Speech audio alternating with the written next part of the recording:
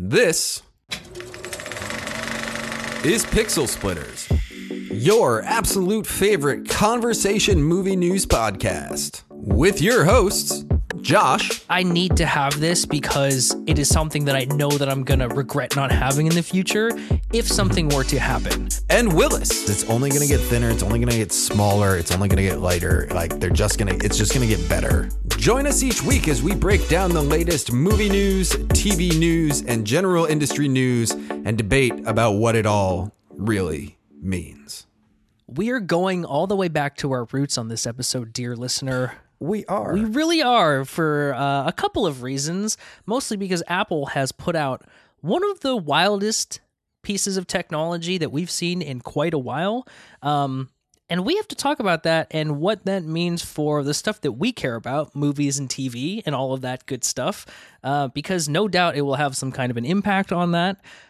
Before we do that, though, we have to talk about this really interesting merger between a couple different major companies that has to do with sports.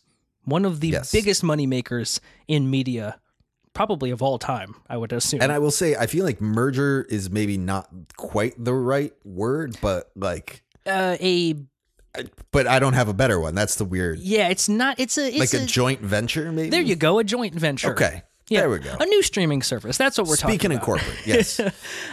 So we have to talk about that. And then we have to talk about one of our favorite things, which is physical media.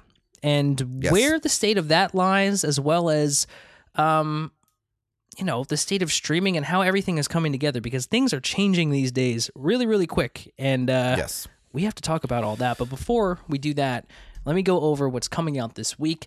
It is, it's not looking good. Yeah, it's not looking good these days, everybody. We have for theaters Lisa Frankenstein coming out on the 9th, which I'm semi-interested in. Zelda Williams. Looks Diablo fun. Cody. Diablo Cody, yeah. I'll check it out. I don't know if I'll be rushing to the theater for this one, but I'll check it out for sure. I saw, and I don't know if this will be spoilers or not, and I don't think so, but I saw an article that was like, Diablo Cody speaks on Lisa Frankenstein's ties to Jennifer's Body. Which is her movie from 2005. Yeah. Okay. So I'm I don't know. I mean, I guess Frankenstein and vampires is not like a hard jump to make. Not a crazy stretch. This is the new dark universe. I was going to say, these seem like wildly different tones, but hey, you know what? I'm going to wait until I see it to pass any judgment. We also have Turning Red hitting theaters for the very first time. This is a re-release hitting theaters on the 9th. This is maybe has something to do with the dearth of things that are coming out right now, but also Turning Red is great, so go check it out. And I had never saw it in a theater because it went straight to Disney Plus in, I believe, 2020. So that's pretty cool. That's it for theaters, though. For streaming, for shows, we have Abbott Elementary coming back for a new season on Hulu on the 7th. Just one of the better comedies to have landed in the last 10 years. Just loving that show every time I get to see it. Show I'm not loving so much is Halo coming back for season 2 on Paramount Plus. How? I just supposedly it's gonna be better. I keep seeing things that are like, oh, we learned a lot from season 1 and we've refined what we're doing, and I'm like, okay. It's not unheard of that TV shows have had bad first seasons and gone on to be incredible. I don't think that's going to happen here. We'll see. Pablo Schreiber's taking his helmet off way too much to be a good Halo show. But anyway, that's what's hitting for shows. For movies, American Fiction hitting VOD on the 6th. So that's pretty cool. I will hopefully be checking that off. Yes. Quickly. It's got to be hitting streaming pretty soon as well. I don't know exactly what the date is or what streaming service it would hit, but that it leads me to believe it'll be coming soon. I read something that it would be a Disney Plus thing or a Hulu release, because I think it's a 20th century. 20th century, yeah. Interesting. Well, that's fine. I mean, we have Disney Plus and Hulu, so yeah, could be worse. Who knows how long? I will say I do think the VOD is just to buy. That makes sense.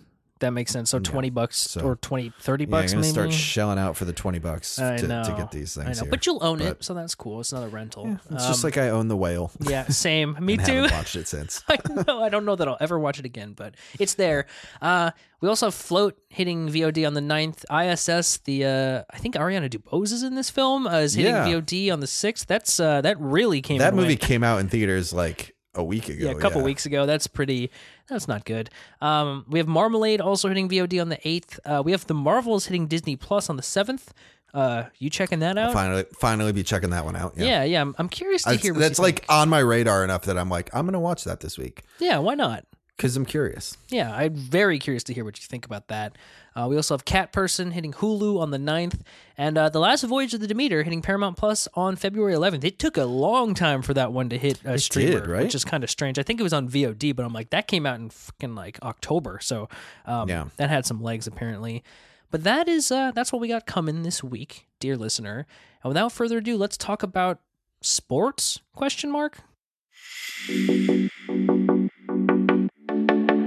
So, sports. Hashtag sports podcast. Yeah. It's not something you thought we'd ever talk about on this podcast. That is until Disney, Fox Sports, and Warner Brothers Discovery decided to team up for a sports-specific streaming service, which is set to launch at sometime in fall of 2024. And that is huge. I mean, that is kind of not a merger like we said at the beginning, but it is like a team up between Disney and Warner Brothers, which is kind of insane. I mean, we know Warner Brothers is kind of doing whatever they can to make a little bit of scratch on the side. Yeah. Well, and so it's a weird thing with this because, and I will speak to football for the most part. Mm-hmm. That's what I watch really more than anything. I watch some baseball, some hockey, but in terms of football, like as it is currently, the NHL, the NFL, clearly you can see how much I watch sports. Yep. But the NFL like has contracts with all of these different companies to show the games on TV. Right. They bounce around from CBS to Fox Sports to, NBC, whatever, et cetera. So like not the wildest thing, but the idea that these three companies are getting together to put all kinds of different sports together. Because, and I said this to you before the pod, but like this is for the NFL. That's the big fish. You know what I mean? Like if they're aiming for a fall launch of this, it's before football starts. 100%. But I mean, it also says other major professional sports leagues, tennis grand slams, combat sports, and college games. So like, if they're putting all of this together, that's like not an insubstantial undertaking. Yeah. It's not all of the like horses at the race. Yeah. But it's something. Yeah. You consider, especially since Disney has ESPN and they're doing something separate from ESPN. Yeah. That's something weird. It is something weird. And who knows, like if they rope basketball in, golf, racing sports, like you said, baseball, hockey. I mean, like I think the biggest nights on cable in every single year are the big nights in sports. I mean, it is always like the Super Bowl. Super Bowl, yeah. World Series, any championship games for... a championship fight. Yep, yeah. Championship fights, which I'm also like, I wonder if they would do, because it's obviously a lot of fights are pay-per-view. So But that's where Warner Brothers is coming in. Like, HBO Sports and HBO Boxing was like their OG thing. Like that was their first, you can pay for money on HBO to watch, fight night. Yeah. So if they can pull that in, and then like you said, like it's one of those things that you have to ask if they can pull this together and like become an impact, become impactful, then I feel like they can start getting other people to sign on. Like they can get the Premier League. Yeah. They can get, I guess it's not going to be Major League Baseball, but like it's, they can start making those arguments to be like, let's put sports in one place. Yes. Which kind of just like, it's weird because we're sitting here saying like, like another streaming service for you to subscribe to. Yeah. But it is just like, no, it's consolidating all of this other stuff. Yeah. You know what I mean? But it's consolidating the ones we never talk about. It's consolidating, NFL Pass or whatever it's called. Or like, all these different ones. Yeah. Yeah. So I don't know. It'll be something we'll have to touch in on this as we hear more, because like I'm intrigued by this. Yeah. If I can just watch football and watch baseball and watch all of this in this app, and I don't have to be like, all right, what week is it? How do I watch the Patriots this week? Right, let me get an Xfinity login. Okay. Yeah. It's ridiculous. And, sports exists still because it is one of the biggest moneymakers of all time. I mean, it really is. I mean, it's for advertisers, for fans. I mean, it's really just one of those things. And so if they can pull this off and make it worthwhile for every company involved, and like you said, potentially bring in other leagues, I mean, I don't know that there will be a household without this, to be quite honest. Like, I don't watch a lot of sports, but I'm like, that's intriguing if you're saying I can watch them all, under one thing. Well, and there's something to be said too, that this could convert a lot of cable subscribers into cord cutters. Yes. Because I remember not recently, but like years ago, I remember being like, yeah, the reason, like the two big things for cable are still news and sports. Yeah. You know what I mean? Like, yeah, CNN and all that, but like CNN is part of it's part of Warner Brothers Discovery now. Like, and all of that stuff is just like, there's not much of an argument for the cable package anymore. Right. If they can get news and sports onto a streaming service, then that's it. There you go. It's just the people who don't know streaming exists left, to be quite honest. Yeah. It'll be interesting. We still have no pricing on this. We have very little information. I mean, the news broke like a couple hours prior to this recording being on Tuesday. Yeah. So, I mean, it's very new. We have just the information that it is in fact happening and going forward. But we, like you said, we're going to check back on this as much we can once we get more information and exactly how it's going to be working, because it sounds good on paper, but I mean, it's creating another app. As is right now, I'm sold on it. I know. And a lot of people just on face value are like, yes, sounds good. What if it's give me sports app, $40 a month? Well, that's a different conversation. I know. That's what I'm saying. I'm like, how, it is what it is. So we'll see what happens. We will see what happens. I'm now going to spend the next week wondering what the threshold for how much I would pay to just have all of my sports in one place. I know, because it's like, it's not, you said it's not insubstantial to be able to have those all in one place and not have to subscribe. Like, if you're subscribing to 4 or 5 services to watch sports anyways, $40 is actually cheaper than what you would be paying. Yeah. Not that you'd be getting rid of some of those other services, but you could get rid of, like, I don't know. I mean, I can get rid of Paramount. True. Yeah. Like, it's the only thing I do with Paramount anymore. Is just watch sports. Football. Yeah. Yes. Sorry, Paramount. We know you're struggling, but they're taking the last thing that you have away from you. Sorry. Make more Star Trek. I'll subscribe. I know. I feel like they're making a lot of Star Trek. I don't know. They do make a lot of Star Trek. Yeah, I take that back. I guess Star Trek movies is what I'm digging for. Yes. Give me Tarantino Star Trek. There's arguably too much Star Trek for me to keep up with. True. Make less Star Trek. We don't know how to help you, Paramount, but it is what it is. It's chaos. Maybe Paramount can be helped by Apple. I don't know. Maybe, who knows? Yeah. Maybe they can get a bailout of some kind. As good kind. a transition as anything. I don't know. I mean, last year Apple unveiled their Apple Vision Pro with kind of an insane fanfare. People were very, very into this. I mean, the tech bros were very, very into this. Yeah. But it's finally launched at long last with a price tag of $3,500, which is kind of insane. It's more than a new computer, unless you're going super, super insane computer.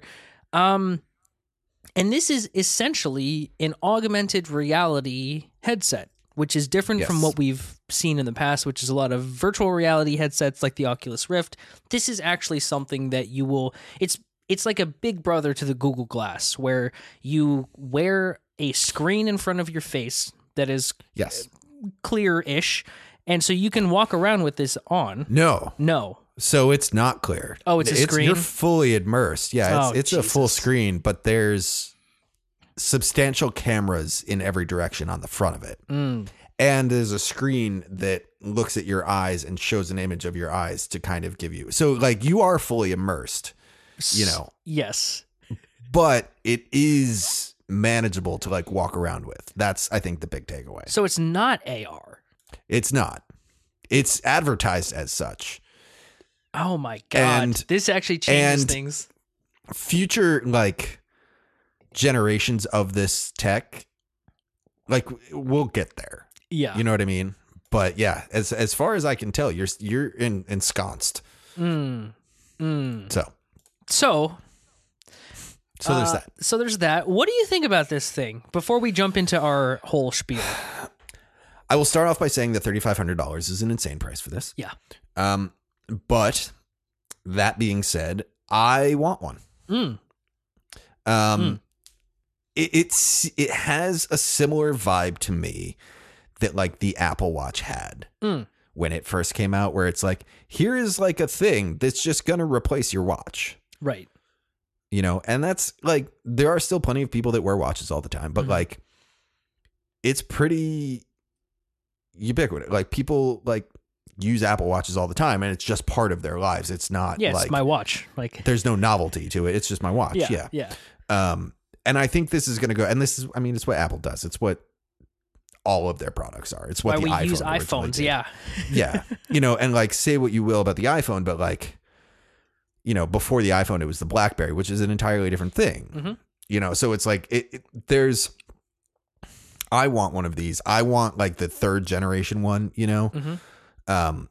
But like, I think this is going to be a thing that people are freaking out about seeing. People like, I saw a thing on Instagram the other day of a guy driving down the street in a Tesla Cybertruck with a Vision Pro on. And I'm like, that's like horrifying, but like, that's what it's going to be, man. Cause it's only going to get thinner. It's only going to get smaller. It's only going to get lighter. Like it's just going to get better. Yeah.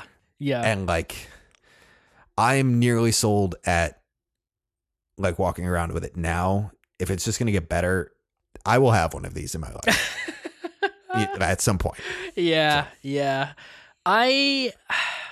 It's really tough because the thing that I keep going back to is I am looking to like knock down on the amount of screens that I stare at every single day. Like that's my goal, is to not stare at my phone and not like do things that I don't have to look at my fridge and be like, oh, there's a screen on it, or like all of these things. Sure. I'm like, and every time I see footage from one of these things, it's like, oh, look, screens everywhere. Like you can have a screen everywhere. Yeah. Everywhere. And I'm like, I appreciate that, and I think it would make my life probably easier as somebody who uses screens all the time for work, for pleasure, for whatever it is. Like I watch movies all the time. Like that's just one of those things. Yeah.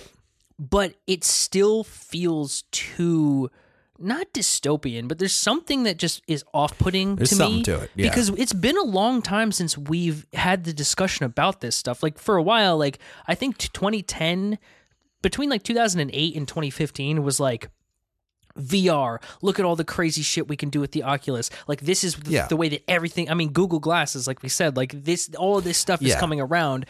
And then it just tapered off and like nobody talked about it for probably like 10 years after that.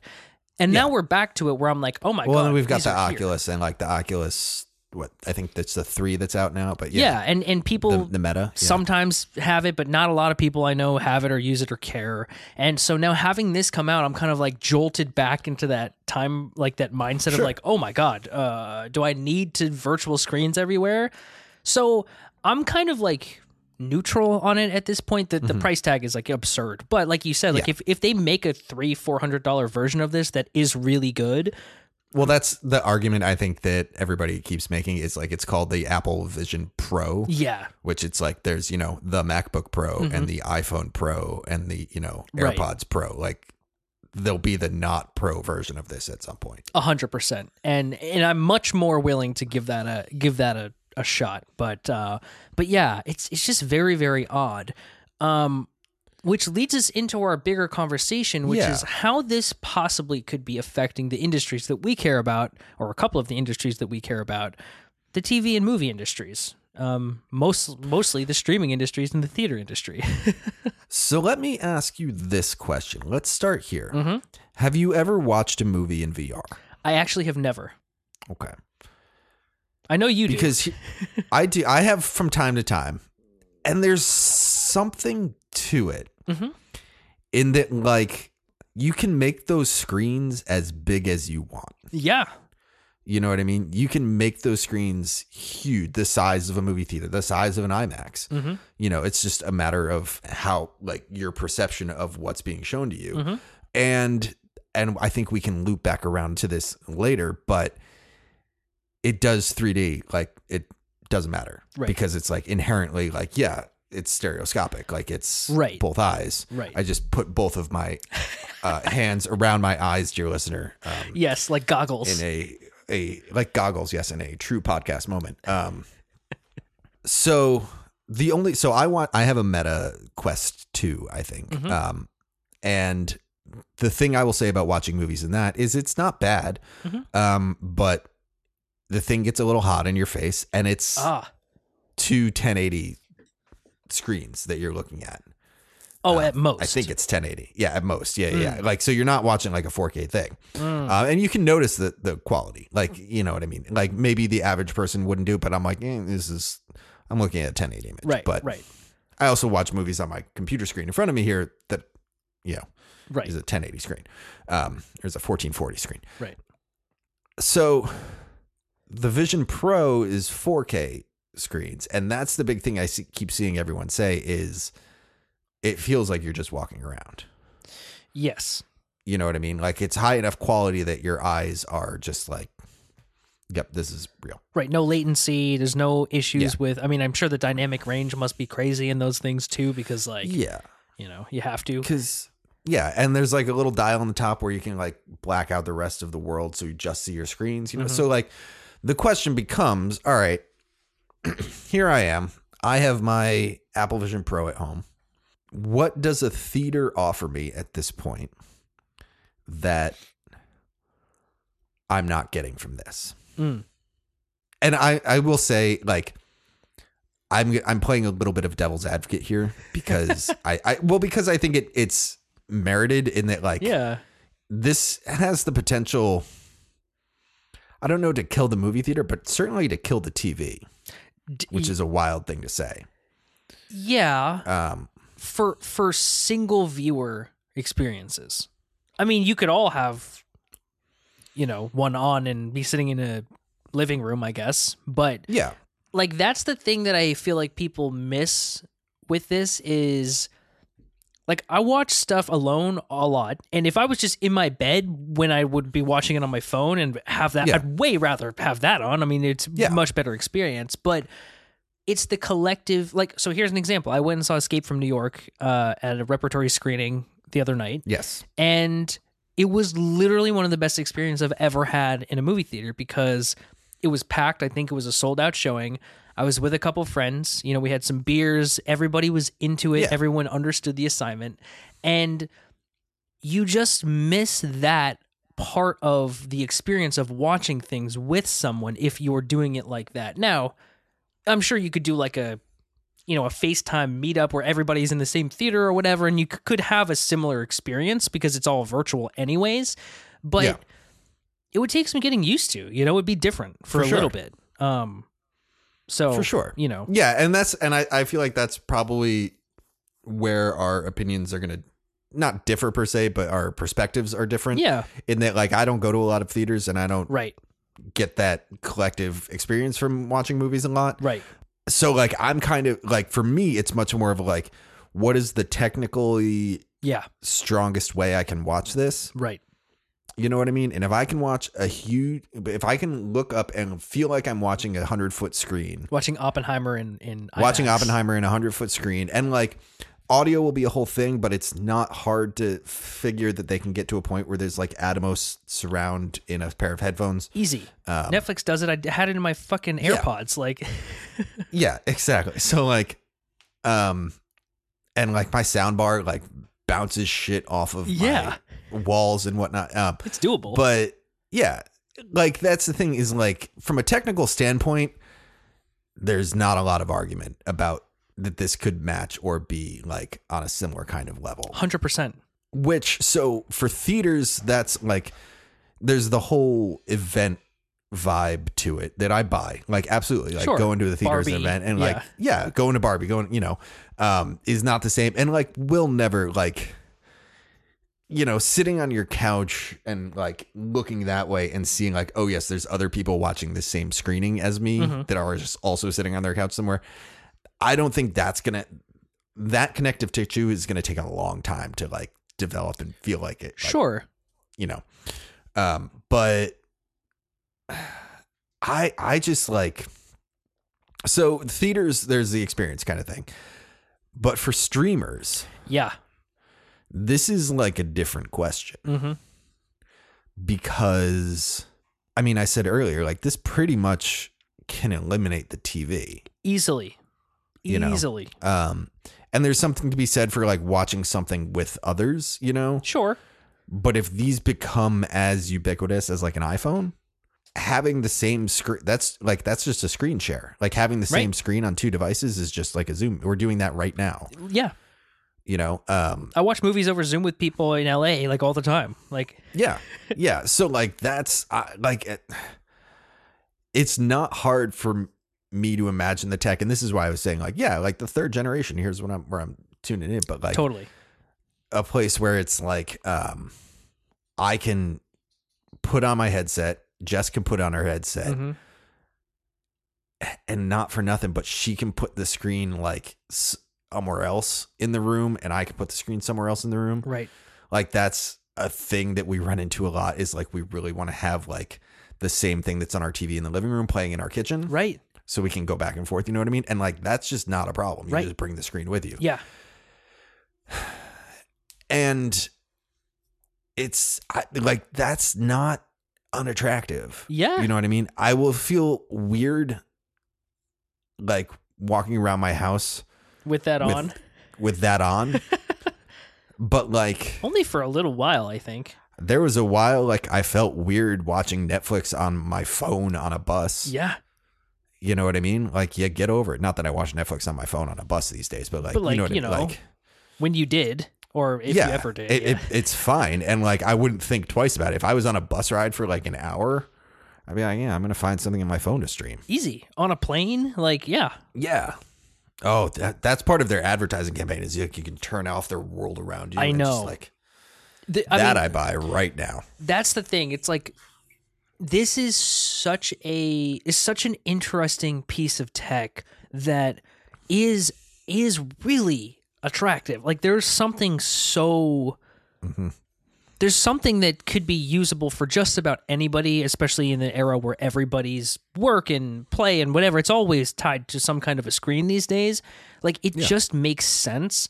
And like maybe it doesn't completely replace the TV. Maybe it's something that like not everybody is watching TV with people all day long. Like that's once a week everybody meets up and watch RuPaul or something. Like it's something like that where it's like the rest of the time I'd rather be watching something in a virtual theater, with great sound or whatever, with good Bose headphones or whatever.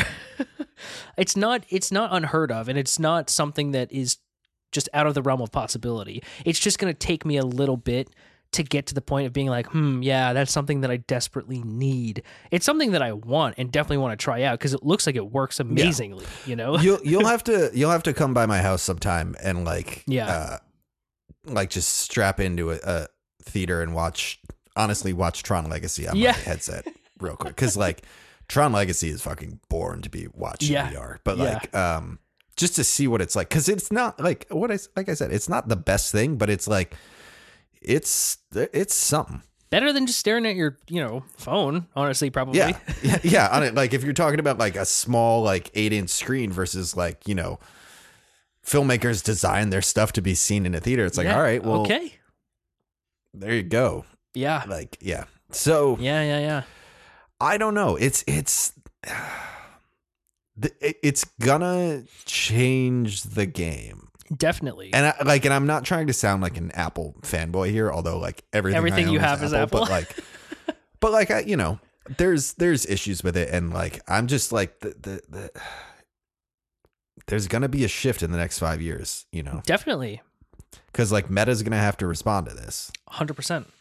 And if they can respond to this with like something that costs $1,000, right? as opposed to $3,500. Like, there you go. Sounds good. Yeah. Interesting, I think, to bring up that a lot of streaming services automatically integrated into the Apple Vision Pro, but not Netflix. You can watch Netflix like in a browser on it, but there's no Netflix app for the Vision Pro. There's a Warner Brothers Discovery app, Max app, I guess is what I'm trying to say. Yeah. There's a Disney app. There's like a bunch of different ones here, but Netflix, not so much. And I think Netflix and Apple have beef, but yeah. It also could be because Apple, no matter what, takes a cut of everything. So like, there's got to be some kind of a licensing thing there that they're just not looking to get on board with. But interesting. Yeah. But the other thing that's worth bringing up in relation to the Apple Vision Pro is its impact on, or its relation to, physical media. Yes. Because there's no like HDMI port on the side of it. Yeah. To plug in a DVD player. Right. Or anything like that. It's like completely self-contained. Yes. Yeah. Which I was actually wondering about. Yeah, I mean, that's the thing is like there's no, like if there are imports or whatever, they're like Bluetooth. Yeah. Or USB-C, or I don't even know if there are USB-Cs, but probably like, just wireless. Wireless, yeah. Which I'm not going to try and stream a 4K Blu-ray from my fucking PlayStation to like what? Like how would you even like? That's a weird thing too, because it seems like I think it has an M1 chip in it. I mean, it's basically a computer. Yeah. It's supposed to like kind of be a computer. The idea is to replace a computer, which is getting weird these days, because I'm like, what isn't a computer now? Like it seems like everything is a computer, and like I'm just, you got terabyte of storage. Can you get more storage on it? Like if it's a computer, like you can edit on that thing, but like if you're editing 4K or using Blender, like is that thing like heating up like no tomorrow? I mean, is there fans in it? Like what's the deal? I have heard of, so I watched shout out The Verge. I watched The Verge's review of it. And it supposedly get pretty hot, but there are fans built into the front of it to like shoot the heat out the top. But like it's a lot of processing to be on your face. Yeah. Like up against your head that's putting out heat already. It's like it's double the heat, more than double, because the computers get fucking hot. So yeah, that is odd. But again, back to physical media. I mean, we're kind of seeing the downfall of physical, not the downfall, but like it's starting to go away whether we like it or not. And in the age of streaming, where we keep seeing properties either get canned or pulled from streamers or just never released on a streamer or move from exclusively on Max to now it's on Netflix for some weird reason, like it seems like things are not as set in stone as everyone made us believe. And this is just kind of another piece of that puzzle where it's like, well, you can't even try. And you like with a MacBook, you can like plug in a DVD drive if you really want to and play something on there. You can't even attempt to do that anymore with this. Yeah. And it's just made for streaming. I mean, this would hike up. I mean, I think a lot of people would be using it for that theater experience. Like, I think that's one of those things which would just lead to more people using streaming and less people going out, at least for the time being, because everyone's like, oh, this is novel, this is interesting. And there is the thing I think that's going to happen, at least in terms of like physical media versus like the Apple Vision Pro, is like it's going to get harder. Like using physical media is going to get harder and harder and harder. You know what I mean? And like the thing I always go to is like, I don't have anything that can play physical media. I have my stack of Blu-rays that I have for whatever reason, but like I don't have a Blu-ray player. You don't have anything to play. Yeah. You know what I mean? Like there's no disc drive on my computer, on my Mac Mini. Like I just have these as like a status like indicator of my taste, I guess. Sure. But like, if you like attach that argument to like, if this is going to end the TV, then it's like, if I don't have a TV, if I get to the point where I'm like, I just have my headset, I don't have a TV anymore, which sounds insane, but like no more insane than me saying I don't have a disk drive anywhere in my life in like 2008. You know, or like I don't have a landline. Yeah. or any of that stuff. Like I don't have a You don't have cable anymore.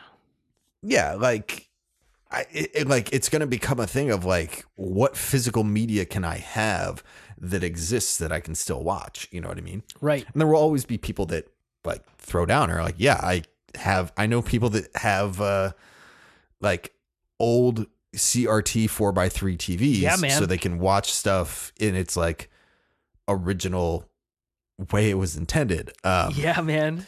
Which like power to you, but like that's the thing is like it's gonna get harder and harder for the average consumer to want to have that stuff. 100%. And I will say that most people don't care that streaming is compressed, that the audio is bad a lot of the times. Like there's very few instances where I'm pulling up something on streaming and I'm like, oh, this looks better or sounds better than it would if I was watching it via a Blu-ray or something like that, because inherently it's all, well, one, it's dependent on your Wi-Fi and your internet. Like if it's not good. Well, and it's dependent on your capacity too. I mean, like, you know, exactly. Like streaming something on if you have like a 720 TV, right, or if you have just like the TV speakers, you know. Right. 100%. Yeah. And most people don't care, and neither nor should they, I guess, is, you know, what I'm coming to. But it is weird. I just listened to a podcast about physical media today, so I'm like, all of these things are like coming up, and I'm like, it's going to be something that unless it comes back like vinyl does, it's just gonna go away pretty soon. Like Best Buy has already stopped selling DVDs and Blu-ray. I assume Target's next to go. I think that all of those, I mean, every time I go into Target, there's like 12 Blu-rays and they're all movies that literally just released. It's only the movies that just came out, which is why like I bought Past Lives and like, you know, John Wick 4 and stuff like that. But that's the only thing you can find. And last time I was in a Best Buy, there was nothing. I bought like The Thing, which is crazy. Nothing. And now all the racks are gone. You can't even find a DVD in a Best Buy now. That's crazy. So it's really going away. And I don't know if that's a bad thing or not. Well, I think vinyl is an interesting comparison. And I think CDs are getting into this same kind. I've started seeing like an uptick of people being like, oh yeah, I'm like starting a CD collection. Like I want the album experience in like the quality was original. And I'm like, okay, you can download CDs. You can download an uncompressed version of it. Person. Yeah. Sorry, I used to have arguments with people about the quality of vinyl versus CDs, and like, oh god, it's all coming back. And I'm triggered. More relevant than ever. But no, I think vinyl is an interesting comparison because like there are diehard vinyl heads, if that's a term. Yeah. That like that's the only way they listen to music, and that's perfectly legitimate. And like they have to have a record player. Mm-hmm. You know, like. Maybe we'll get to a point where like they do start making Blu-ray players that like can transmit to your Vision Pro. Right. Like with no lag or whatever. Like they, you know. Right. So I like that idea. I like the vinyl comparison because I have vinyl. Like I have vinyl. Know, and I like the idea of having physical media. Mm-hmm. I like the idea of having a collection. I used to have a massive DVD collection. I know. You know, because I would go to Virgin Megastore and be like, oh, let me clear out the $5 bin. Yeah. I had some choice trash on DVD. Of course you did. Back in the day. But I like having it for a handful of things. I have a harder time. And we can talk about this for a little bit. I have a harder time because I think we might differ in opinions a little bit here, but I have a harder time being like, I have to have physical media because streamers suck. Sure. Yeah. Or not that streamers like suck, but like for a lot of the arguments that I see of like, oh, well, this could jump around or this could do that or this could do, you know, I might not have it anymore. And I'm like, I struggle, and I want to hear your opinion on this. Yeah. I struggle with like having a problem with the permanence of it. Because here's what I'll say. I think about this a lot.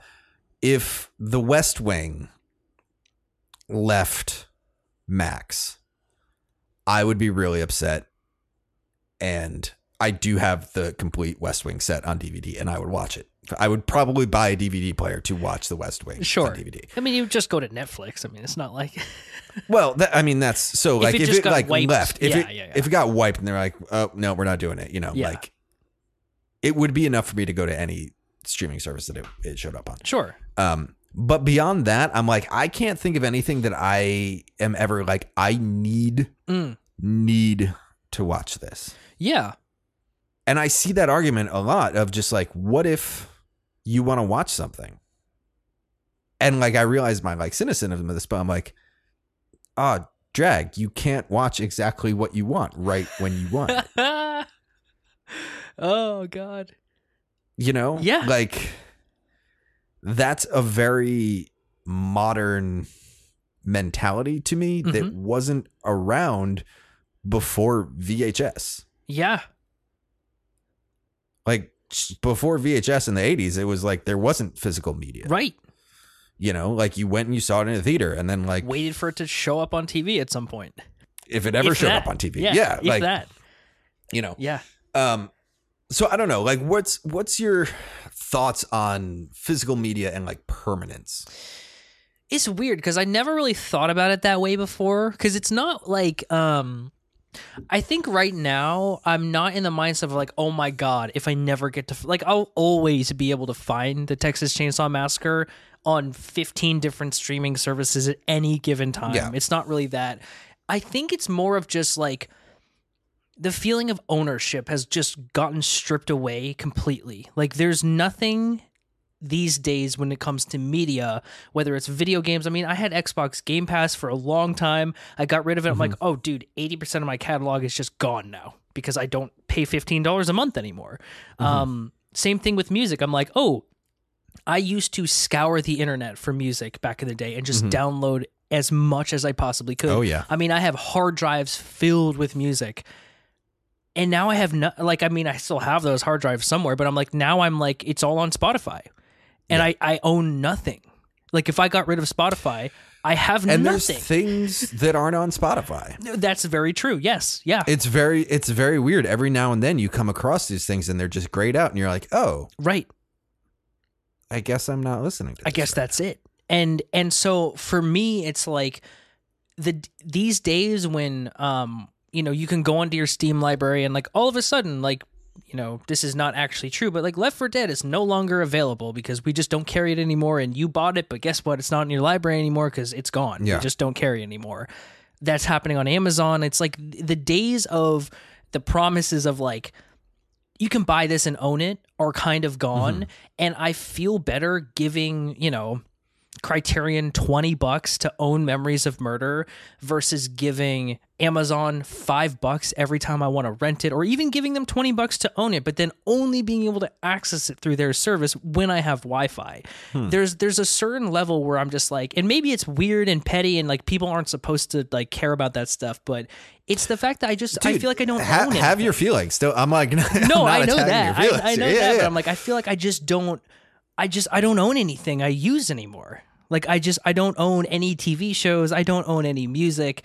Video games, I'm like, yeah, I mean, I play like Apex Legends, but that's a free game. If I got rid of it, like I don't own it anymore. Like it's just something that like you can have a physical copy of Mario Kart 8. Like I'll never download anything because I'm like, you never know. Like I buy the physical thing because I'm like, I just want to know that I have this thing regardless. It's funny because Mario Kart 8 is literally the only Switch cartridge I have. Yeah. It's the only physical one, and it just lives in my Switch. It's always there. But you own that thing. But I mean, it's interesting because that brings like an actual parallel into my mind of like, yeah, like Mario Kart 8 is always there, like regardless of what the situation is, whenever you need it, it's there. Yeah. The concept, it's interesting because I buy into your concept of like ownership, and like, I want to like explore that more, like for me, because it's weird because I was saying I used to have like a massive DVD collection. Yeah. And I got rid of it mostly because like of space. Pain in the ass to move around. Yeah. Yeah. Yeah. I mean, it was like, probably, I don't know, 300-400 DVDs. God. Like maybe not 400, maybe like 300, I think. Still, but though. like, and like, that's just like a lot of space and a lot of like, space in a small New York City apartment. Totally. And so like the concept of ownership turns into a thing of like, I was pretty proud of that collection, and there was part of me in that collection. Yeah. And like, I don't know if this is like kind of the thing that you're getting towards in your ownership thing, but like ownership to me was like something that I deemed worthy of being part of my life. Yeah. Which I like. I can get behind that. Yeah. And I mean, like, it's literally the reason I have all of the Blu-rays that I still have, despite not having a Blu-ray player. Right. You're like, who knows? Like, these are a part of me. This is a part of my personality. And like, regardless, they're there if someone has a Blu-ray player and they want to watch, whatever. Yeah. And like, for me, I also like, when I was a kid, I used to have a ton of DVDs. Like, my family just had a bunch of garbage, trash stuff that it didn't really matter. Like, at this point, I'm not going to a dollar bin and just buy. Like, when I look at movies at like what discount place, I'm like, okay. Like, the last couple I bought at a $1 or $5 bin were like Barton Fink, Armageddon, Inglourious Bastards, like some favorites of mine. And now I'm like, Inglourious Bastards in a $5 bin, dude. I was like, it was a DVD, so it wasn't like a Blu-ray. But at the same time, I'm like, the ones I'm buying on Amazon or Criterion or whatever, they're ones I'm like, I need to have this because it is something that I know that I'm gonna regret not having in the future if something were to happen. Now I don't know what that something could be. Well, but. And I mean, like, that, sounds catastrophic almost, but like, say your internet's down for 2 days. Yeah, and I'm like, hey. You know what I mean? But also, like not online is like what you're talking about. Like, what happens if I'm not online for a period of time? 100%. But the other thing is, I bought John Wick 4. 4 people have been like, fuck, dude, I don't have Paramount and I'm not subscribing to it. Can I just borrow the DVD? And I'm like, okay, so it's paying for itself. I've already seen it twice. It's paying for itself over and over because I'm bringing it to someone tomorrow, So it's like, there is that thing where people, like, not everyone is insane as you and I subscribing to streaming services. And most people don't even have Netflix anymore, I'm realizing. So it's like they have Hulu and like HBO Max, and that's kind of it. And so a lot of people are just like not seeing a lot of films. And so I'm like, if I can at least build up some kind of library of films that I love, it'll be useful to me. Maybe it'll be useful to someone else in the future. And it's just the same way I'm like, the catalog of music that I have I still cherish that because I'm like, I have all these files. It's not like I own the vinyl prints of any of these things, but it's like I own these and I can do whatever I want with them, So I don't know. It's a weird, you bring up an interesting point. Yeah. I mean, the ownership thing is something. Yeah. And there's also something to be said for like, we are people that watch a ton of movies, like you were saying. Yes. And we watch a lot of different movies. I mean, every week we talk about the 3 new movies or new shows that we're watching that we have never seen before. You know what I mean? I would say 1 in 50 is maybe one that we've seen before. Yeah, easy. Yeah. A lot of people are like, I rewatch my 10 favorite movies over and over and over again. Yes. And from that point of view, I'm like, yeah, like going, oh shit, 2 of these movies have moved to Netflix. 2 of these movies have gone over to Hulu. Like, that would suck. If like it's a matter of scope, I think too. Totally. Because I think for me, the physical media stuff, I'm like, there's too much. If I started another physical media collection, I'd go out of my fucking mind. It's insane. Like, I'd have a wall in my basement that was just DVDs. Yes. And like, my wife would be super mad at me for sending thousands of dollars. Cause like on plastic. Cause I remember that. I remember that being like, oh my God, I probably should not spend, I should probably not spend $60 for the DVD of The Departed because it's at Kim's Video 3 days before it's released. Right. And I can go home and watch The Departed right now. Right now. Yeah.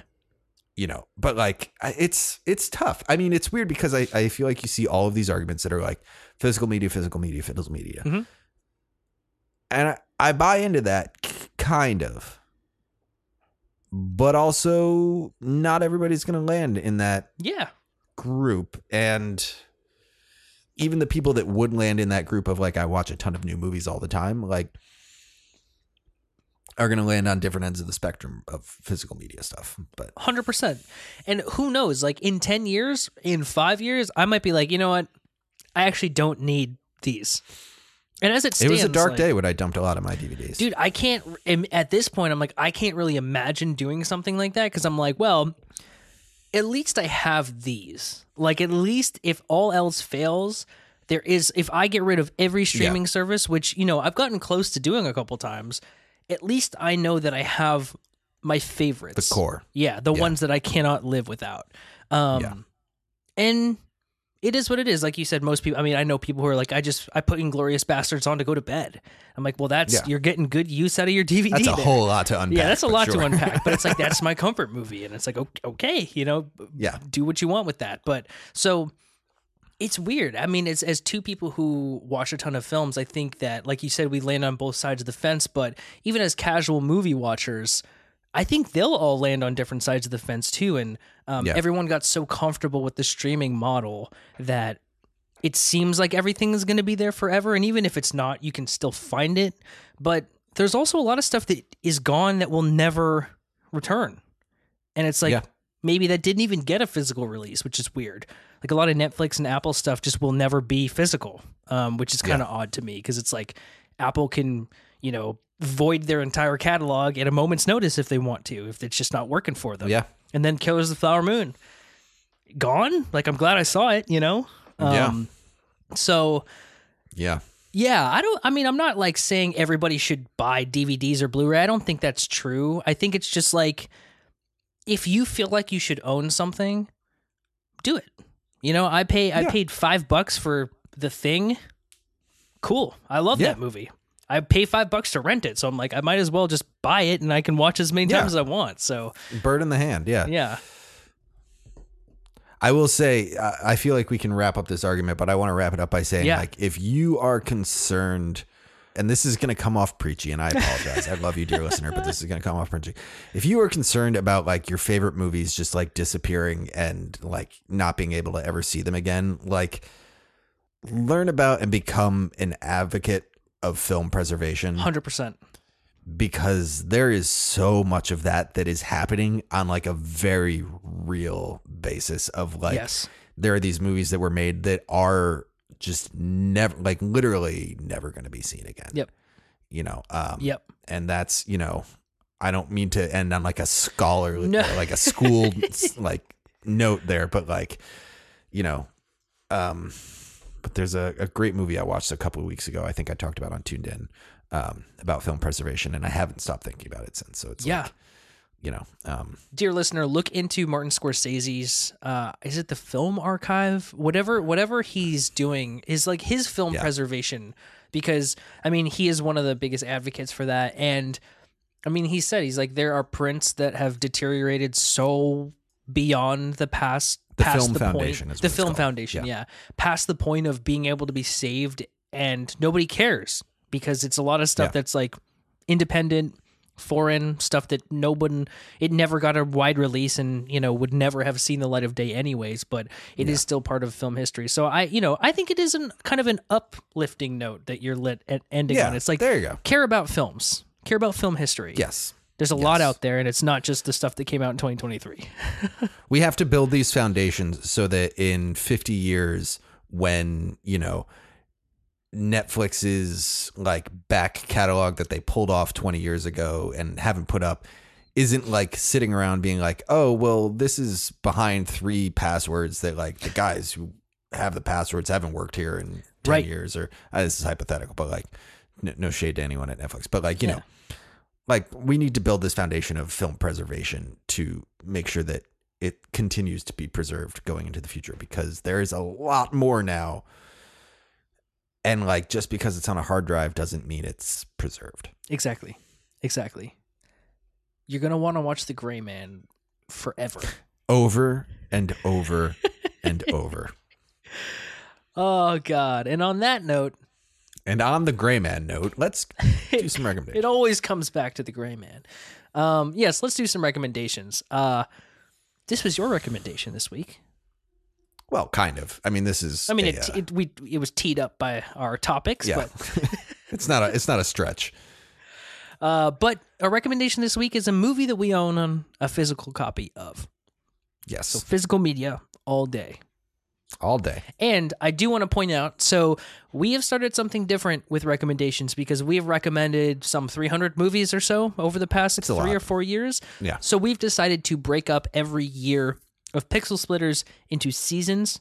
So every season we will be restarting our recommendations. So if we have recommended something in the past on a past season, we can also recommend it here. Although we have, yes. I mean, we've seen a lot of films that we can still recommend, but sometimes we double up, you know. I mean, this is lucky because, like, we're talking about my physical media collection, which is favorites. 20? Yeah. Blu-rays? Yeah. Most of which I'm pretty sure I've recommended before. I'm sure. So I'm going to throw out one here. I'm going to go first if it's cool. Yeah. Well, now that I think about it, I may or may not have recommended in the past. But speaking of Martin Scorsese, I'm going to recommend Gangs of New York. Yeah, dude. Underrated. Underrated, long movie. Yeah. Leonardo DiCaprio, Daniel Day-Lewis, Cameron Diaz. Mm-hmm. Liam Neeson, like just John C. Reilly. John C. I forgot about John C. Right? Reilly. One of Martin Scorsese's kind of just like, oh, I'm going to make a gangster movie not about gangsters in like the 70s and 80s. Yeah. And it was like, oh shit. Like, this movie's crazy. This movie is so violent. So violent. Which is like something to say about a Martin Scorsese movie. Mm-hmm. Violent compared to his other movies. Yes. But great Leonardo DiCaprio, great Daniel Day-Lewis, and like the two of them playing off each other is excellent. Yeah. I have this movie on Blu-ray because I had this movie on DVD. I had this movie on DVD and it was a 2-disc set because the movie was too long to be on one DVD. Oh, yes. Which is something. Yes. And, you know, there's something to be said for, like, you know, all the conversation we had there of, like, inheriting, like, a love of a certain movie on DVD. Absolutely. You know? But, yeah, I mean, Gangs in New York is incredible. I have walked around. It takes place, the Corners, I think? Yeah. Is in downtown New York. It's Chinatown now. Mm-hmm. I walked around, like, the parts of that and, like... Yeah. I was big into this movie in college, but yeah, there you go. Gangs of New York, Martin Scorsese. It's a great one. I saw it in high school. It was actually assigned to me because I needed extra credit in a social studies class. So my teacher, shout out Lacey, she was like, watch this movie and write a paper about it. And I was like, nice. That's very violent to be assigned in a high school class. I know. I must have been, hopefully I was 16 or 17, but yeah, it's banger. Like, my psychology class in high school, we watched Memento. Holy. Okay. Which I don't know if you remember how Memento starts. Yeah, dude. With like, beg my wife's forgiveness before I blow your fucking head off. Yeah, dude. There you go. And then the whole movie itself is just very dark. Yeah, there's a movie for a high school classroom. Yeah, phenomenal stuff though. That's a great one. And honest to God, I think it would make a great double feature with the movie that I'm going to recommend, which is a movie I just got on DVD. I think this was because there must have been a deal on Amazon for this steelbook, but I bought the Texas Chainsaw Massacre, which is just the coolest looking steelbook I have now, which is Tobe Hooper's absolutely deranged and horrifying, yet strangely like bloodless horror masterpiece, because you go back and watch it's like you don't really see any blood, like you never see Leatherface kill anybody in it, which is so crazy because everyone's like it is the goriest movie of all time. It's like it's actually not. It's Jaws vibes. Yeah, it is Jaws vibes, with less blood than Jaws. Honestly, it's weird. This is a movie about a group of teenagers who are trekking through Texas, I believe going to a funeral, and happen upon an abandoned house that is where Leatherface and his fucked up family resides. This is one of those movies that, to me, doesn't really age. It's so crazy, like, because it's supposed to be in this era. It's grimy. It's like borderline grindhouse the way that it's made. It's so visceral, yet at the same time, there's something like almost supernatural feeling about it. The people in it feel real. It's like the first of its kind in this kind of like just mean-spirited slasher. You know, Freddy, Jason, Michael Myers, like they're all kind of campy. There's nothing campy about Texas Chainsaw. It is just brutal.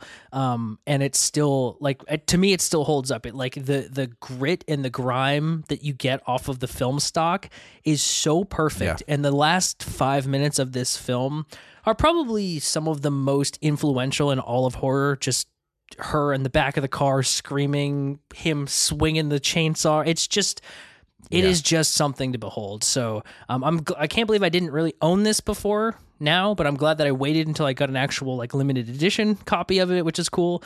Nice. But yeah, Texas Chainsaw Massacre is my recommendation for this week. Awesome. Yeah. That is a good pairing. Yeah. Very fucking violent pairing, but you know, yeah, it's what happens. That's how it goes. Cool. Yeah. All right. Well, I guess we can bring it home. Yeah. That was a good conversation. I like that. It was. I feel like I have new things to contemplate. 100%. Yeah. In a slow news week, this is always the goal. Yeah. So let's bring it home. Josh, where can people find you on the internet? People can find me on the internet on either Instagram or Letterboxd at Josh J. Fuller. And where can people find you on the internet, Willis? You can find me on the internet on Instagram and Letterboxd at WillisFilm. And if you want to find the podcast, you can find us on Pixelsplitters.com. Or you can find us on Instagram and Letterboxd at Pixelsplitters, where you can find all of our recommendations, including the Gangs of New York and the Texas Chainsaw Massacre. Jeez. We've got a couple location films. Yes. New York and Texas. Oh, wow. State films. Oh, my God. Yeah. Okay. There you go. Okay. Gang violence and slasher violence. Serial killer violence. Yeah. There we go. Yeah.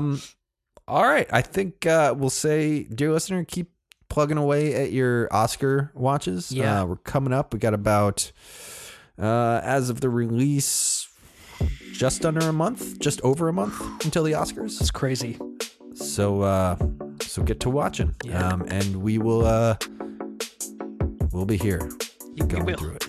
We will. We'll be going through it with you, although we're in a much better shape than we were last year. So hopefully not as much. Last year was a lot. Yeah. Yeah. A little painful, but. All right. You want to take us out? Yeah, sure. End of pod.